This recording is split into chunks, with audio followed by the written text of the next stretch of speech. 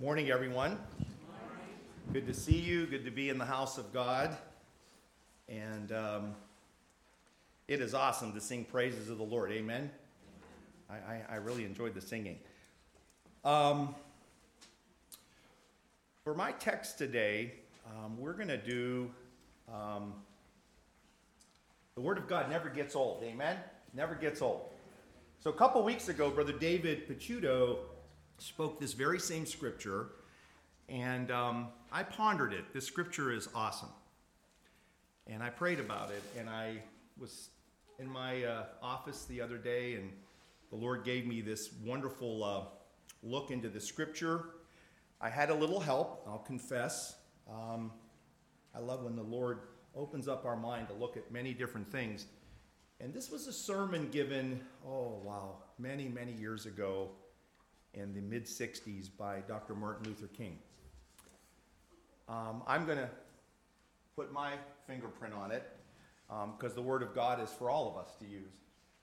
I'm going to use a little bit of some of the things that he calls out in his message. And this, by the way, this is a sermon that was recorded. It was also studied in Stanford University, and this sermon is in a book, a series of sermons by Martin Luther King. So if you ever want to read it, come see me, and I'll give you all the references to research it. It's phenomenal. Wonderful, wonderful man of God, and a wonderful preacher of Jesus he was, as well as a civil rights leader. So we're going to go to Luke, the 11th chapter. And Micah, we want to start the beginning of that parable, so I think it's the 5th verse. I'm limited, so I like to be prepared when I get up here, but I had to play the piano, so I'm scrambling here. Yes, this is it. So we'll go to the end of this. We're just going to read it together. And he said unto them, which of you shall have a friend, and shall go unto him at midnight, and say unto him, friend, lend me 3 loaves. I want you to remember the number 3 here. There's nothing in a parable that Jesus gives you doesn't have meaning. Remember that. 3 loaves. For a friend of mine in his journey is come, and I have nothing to set before him. You remember Brother David's message. Just many of you maybe were there or weren't there. But this is an odd time, right? It's midnight, and all of a sudden this man gets unplanned company, and he's got no food in the pantry. Next verse. And he from within, the friend that has the food, shall answer and say, trouble me not, the door is now shut, and my children are with me in bed, and I cannot rise and give it to thee. And I say unto you, though he will not rise and give him, because he is his friend, yet because of his importunity, he will rise and give him as many as he needed. Now this is a sermon and a parable of persistent prayer. Remember those of you that were here, I followed Brother David and explained what importunity means. It means that you will not be ashamed to weary yourself before God when you need something. And persistent prayer is what Austin spoke to us about this morning. And how we need to be engaged in a prayer life that is very consistent and persistent. Okay?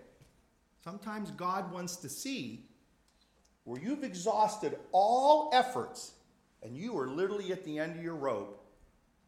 I think God delights in that. He delights in being the only one to answer you. But that's some of what I want to talk about today, but I want to come at this at a different angle today. The name of this sermon is A Knock at Midnight. And I think the first thing we have to establish today is that the world that we live in today, in 2020, and the scripture says in the latter day, we're at midnight, brothers and sisters and friends. I think I would get an amen. Would you agree that we're at midnight in the world today? Some of the characteristics of midnight. Midnight, it's dark. At midnight, not good things sometimes happen. If you want to do something against the law, most often you're going to do it when it's dark, so you don't get caught. We'll touch on that in a second as we swing back around. and talk about some of these things about midnight. In today's world, brothers and sisters, and I'm going to touch on three things. This is taken from the sermon. Only it'll be my little take on it. We have the whole social aspect of our world. Social. Okay?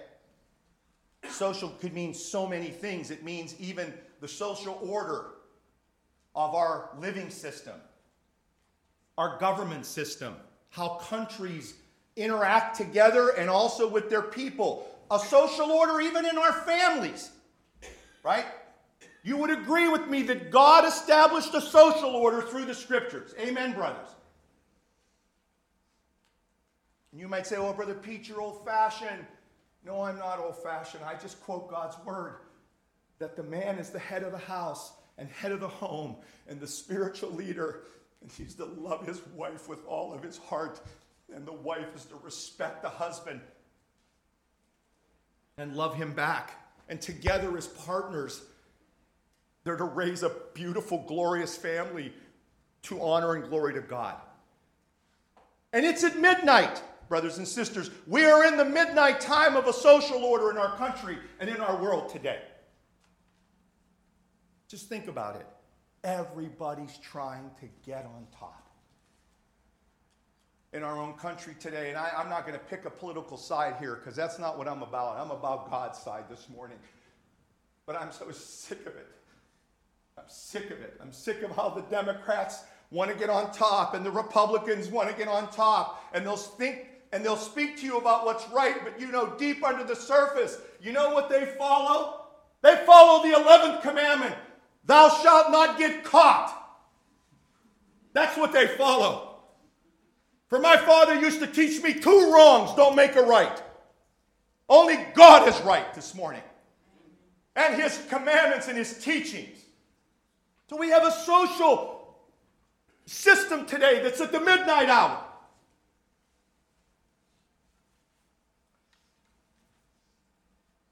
We have a psychological problem in today's world that's at the midnight hour. I believe today people are not happy. Would you agree? Now, I'm not speaking individually. I'm speaking for the masses of what I see and what I hear and what I read. There's more teenage suicides today than there's ever been in the history of the world.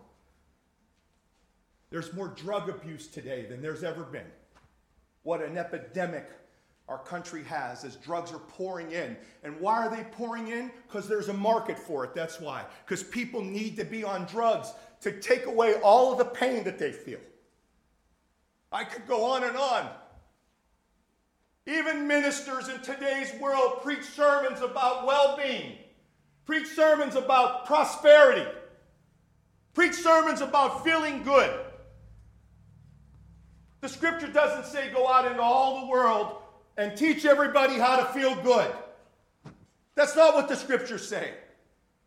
I only know of one way where mankind could feel good about themselves.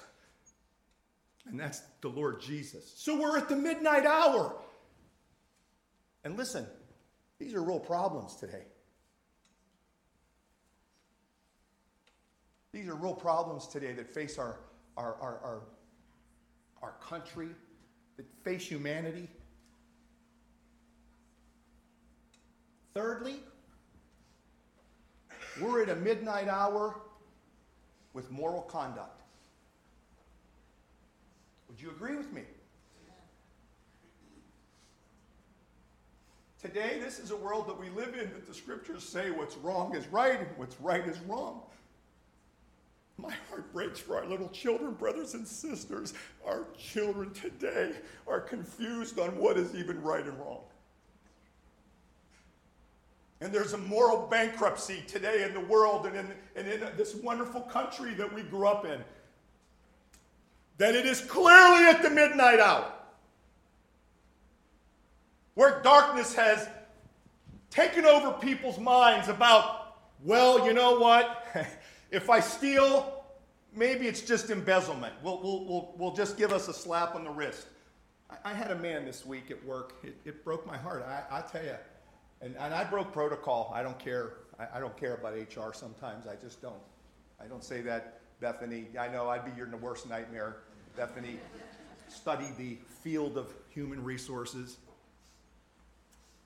But this man, I hired him, and he professed to be a Christian. And he wasn't ashamed about it. If you go on his LinkedIn page, Mommy, he got so many beautiful Christian sayings on his LinkedIn page. And all of a sudden, things weren't looking good in the financials. And we knew something was coming. We started doing some audits and some checking, and he resigns on Friday because he was padding his inventory, and that's just an easy way of saying he was manipulating the financials to look good. You know, I couldn't help it. I called him. He resigned. I called him at home. Frank, my heart breaks for you. Have you ever done this before? No. I just made a bad choice, and I couldn't sleep, and I have to resign. And he had to resign because we would have fired him. We'd have let him go. There's no grace for that. And you know, all I could say to him was, to get back on track, I want you to look to heaven. That's the only way you can make better choices, is to really have Jesus in your heart. You with me, brothers and sisters? You agree with that? And I'm not going to pass judgment. I just have to act on that. I've made bad choices because I've gone after my own passions instead of following what the Lord wants. As brothers and sisters, I want to take you back to the parable. This man wanted 3 loaves. Now, I want to say something to you. You know why he was knocking persistently? I believe with all my heart, he knew there was loaves in that pantry. Do you think for 1 minute he'd have kept persistently knocking if he knew there was nothing there to give him? What do you think of that? Can you give me something on that? Give me a response on that. Would you keep knocking if you knew there was no bread in the pantry? No! He knew there was bread. Are you starting to connect the dots where I'm going here? And he asked for 3 loaves. Well, I'm going to tell you what the world needs today. The first loaf, the world needs faith. The world's lost faith today. Faith in God, faith in one another, faith in mankind. Even the sanctity of marriage is gone. Oh, Pete, what are you saying? What are you talking about? The divorce rate went down into the 40s. Yeah, you want to know why? Because today people aren't getting married today. There's less and less people getting married. Go check the marriage license applications. They're just losing faith in the whole institution. Let's just figure it out. We'll take a day at a time. Brothers and sisters, this man, maybe he lost his faith. I don't know. But the first loaf, I say, for mankind is we got to have faith. We got to give them the loaves of faith. And you know where that loaf comes from? It comes from heaven. It comes from God. And you know how it comes from God, the scripture says? Brothers, can you help me? How does faith come? By hearing. And by hearing what? The Word of God. And how are you going to hear unless it's preached unto you? And how is it going to be preached unto you except the man of God be sent, the scripture says? Then we can't preach what you want to hear. What I want to hear and say, we got to preach what God wants us to preach, which is His Word. Jesus, his 12 apostles, they were called the Shaleah in Jerusalem. And boy, the Pharisees knew what that meant. Because when the high priest couldn't get to every city and every village and hamlet that was under the law of Moses, he sent the Shaleah to only speak the law, the Word of God. And that's what Jesus did. Those apostles went out and turned the world upside down. They didn't speak their own opinions. They spoke the Word of God, what Jesus taught them. The second loaf, brothers and sisters, is the loaf of hope. And I want to tell you something. If humanity today doesn't have hope, there's no use living. How many of you have ever seen the movie, that wonderful book, The Shawshank Redemption? I've quoted this to people before. It's a beautiful, beautiful quote. And that the man that was innocent, the accountant, he wasn't going to give up about getting out of that prison. And finally one day, his good friend who had committed murder and was in there for life said, just stop it. You need to stop it because you're never going to get out of here. And he said, Rhett, people got to have hope. If they don't have hope, what's the worst living? What's the worth of living? And so, Rhett, either you better get busy living or you better get busy dying. You remember that scene in the movie? People today are busy dying, brothers and sisters. They're dying without any hope. They walk the earth. They don't know what's facing them. And talk about the end of the world, or talk about the end of their world, which is their life. And man, you really got a problem. Do you think there's an afterlife? Do you really think there's something to look forward to? Do you think that this thing about eternal life is real? Lastly, I think you might know this last one. The last loaf, I think, is the most important. It's above them all. And that is what, brothers and sisters? Mike, it's charity, the love of God.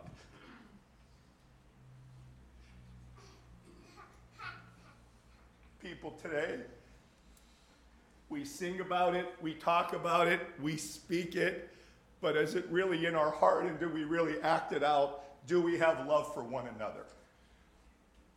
Because that's what the world needs today. The last loaf, it brings it all together, is that we need the love of God, brothers and sisters. We need charity, agape love, an unconditional love, a love that supersedes all love in the world today that God created. A love that is godly. John Lennon sang about it. All you need is love. Many, many poets and musicians, many inspirational songs and words of comfort talk about it, but is it displayed? Do we really feel it every day? Do we have it in our families? Do we have it in our workplace? Do we have it in our school systems? Do we have it in our government? Does love have preeminence over everything in our lives and what we need? Well, what I want to say to you, brothers and sisters, and I'm going to conclude with this, there's so much more on this topic. That man that knocked at midnight, I'm going to tell you what door he was knocking on. Yeah, the scripture says it was his friend, but he was knocking on the door of the church because he had needs. And I want you to look with me today. Look with me today. And I'm not going to look left, and I'm not going to look right. I'm not going to look at the big behemoth church down on the corner that's got 3,000 in multiple different services. I'm not going to look at that. I'm not going to look left over here and right over there. I'm going to look right here because this is where God's put me. This is where God has placed you. And I want to ask a question today. The bread that this man was looking for, what do you think that represents? Faith, hope, and charity, but the bread of life. And the message in our church, the theme of our church, who we are, how we act, brothers and sisters, I tell you today, are we giving people stale bread? Is our bread stale, or is it fresh every day? Sometimes I look and I see little disturbances here and disturbances there, and I see bickering here and bickering there. And it's all because we don't surrender to Christ first. We're all human. I'm king, brothers. I'm preaching to myself here. That's why we labor, brothers and sisters, so diligently. We labor, friends of the church. We labor, that we might teach the God of righteousness to our soul. That we might conquer the enemy of righteousness, the Book of Mormon says, and then rest our souls in the kingdom of God. What kind of bread are we giving people today in our church? Is it truly Jesus Christ and Him crucified, the bread of life, filled with the glory and the Spirit and the power of God? Or are we giving Him crumbs and stale bread? I don't know. But I know what I want to be. I know what I want us to be, brothers and sisters.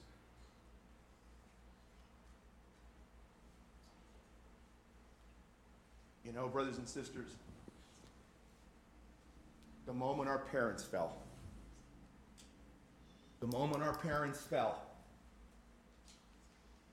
God immediately, the scripture says, dispatched angels to preach unto them the bread of life, which was who? Who was? I need to hear it real loud. It was Jesus. You see, He was the lamb slain before the foundation of the world, and He was preached unto Adam and Eve from the beginning. The Book of Mormon so clearly teaches us that. And the gospel, which is everlasting, that we quote so often in Revelations, was given immediately to our first parents that they might know by where salvation could be obtained. I got to tell you, when the angel spoke to Adam and Eve, it wasn't stale bread. It wasn't watered down. It was full of power and glory forever. And throughout the ages of time, brothers and sisters, the enemy, just read our history of humanity. Read the history. Read the history of Israel. The enemy has tried to take away the message, the bread of life. He's tried to take the gospel of Jesus Christ and make it of no use, changing it or omitting things. But always it was everlasting. Does that stir your soul today? Can you say, praise the Lord?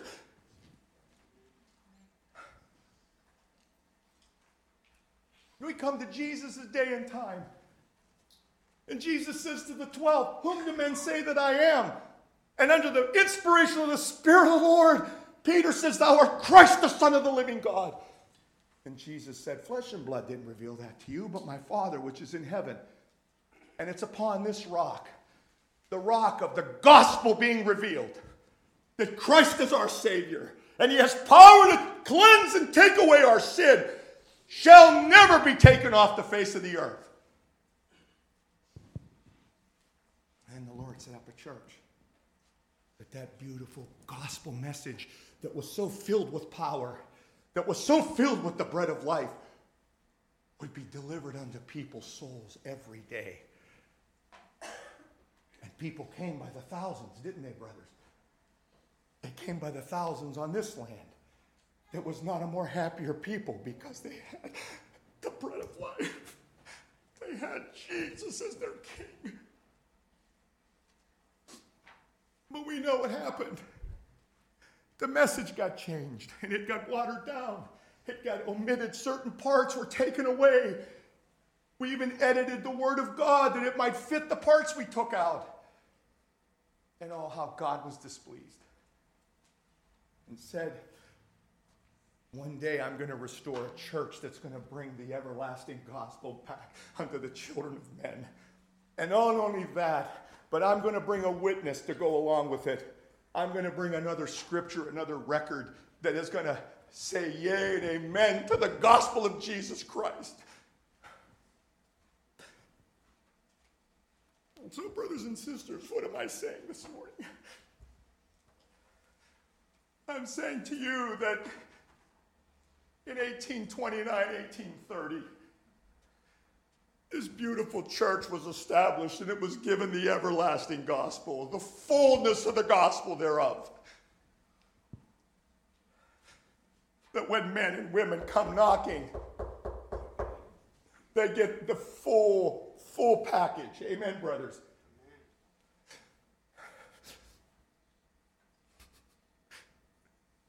They learn in that beautiful book that it isn't right to baptize little children. They're innocent before the Lord. We learn in that beautiful book how to serve God in spirit and in truth. We learn that God loves all nations and all people. And each book, the record that we have witnessed together that Christ is our Savior, and He's the Lamb of God, and He's the the bridegroom, and we're His bride. And we're to give a message as He is the head of our home and our church, and the head, He's the chief apostle. We're to give a message that never gets watered down, that men, when they come to have that bread of faith, hope, and charity, might get it in its fullness. Amen, brothers and sisters. Its fullness, its glory, its power.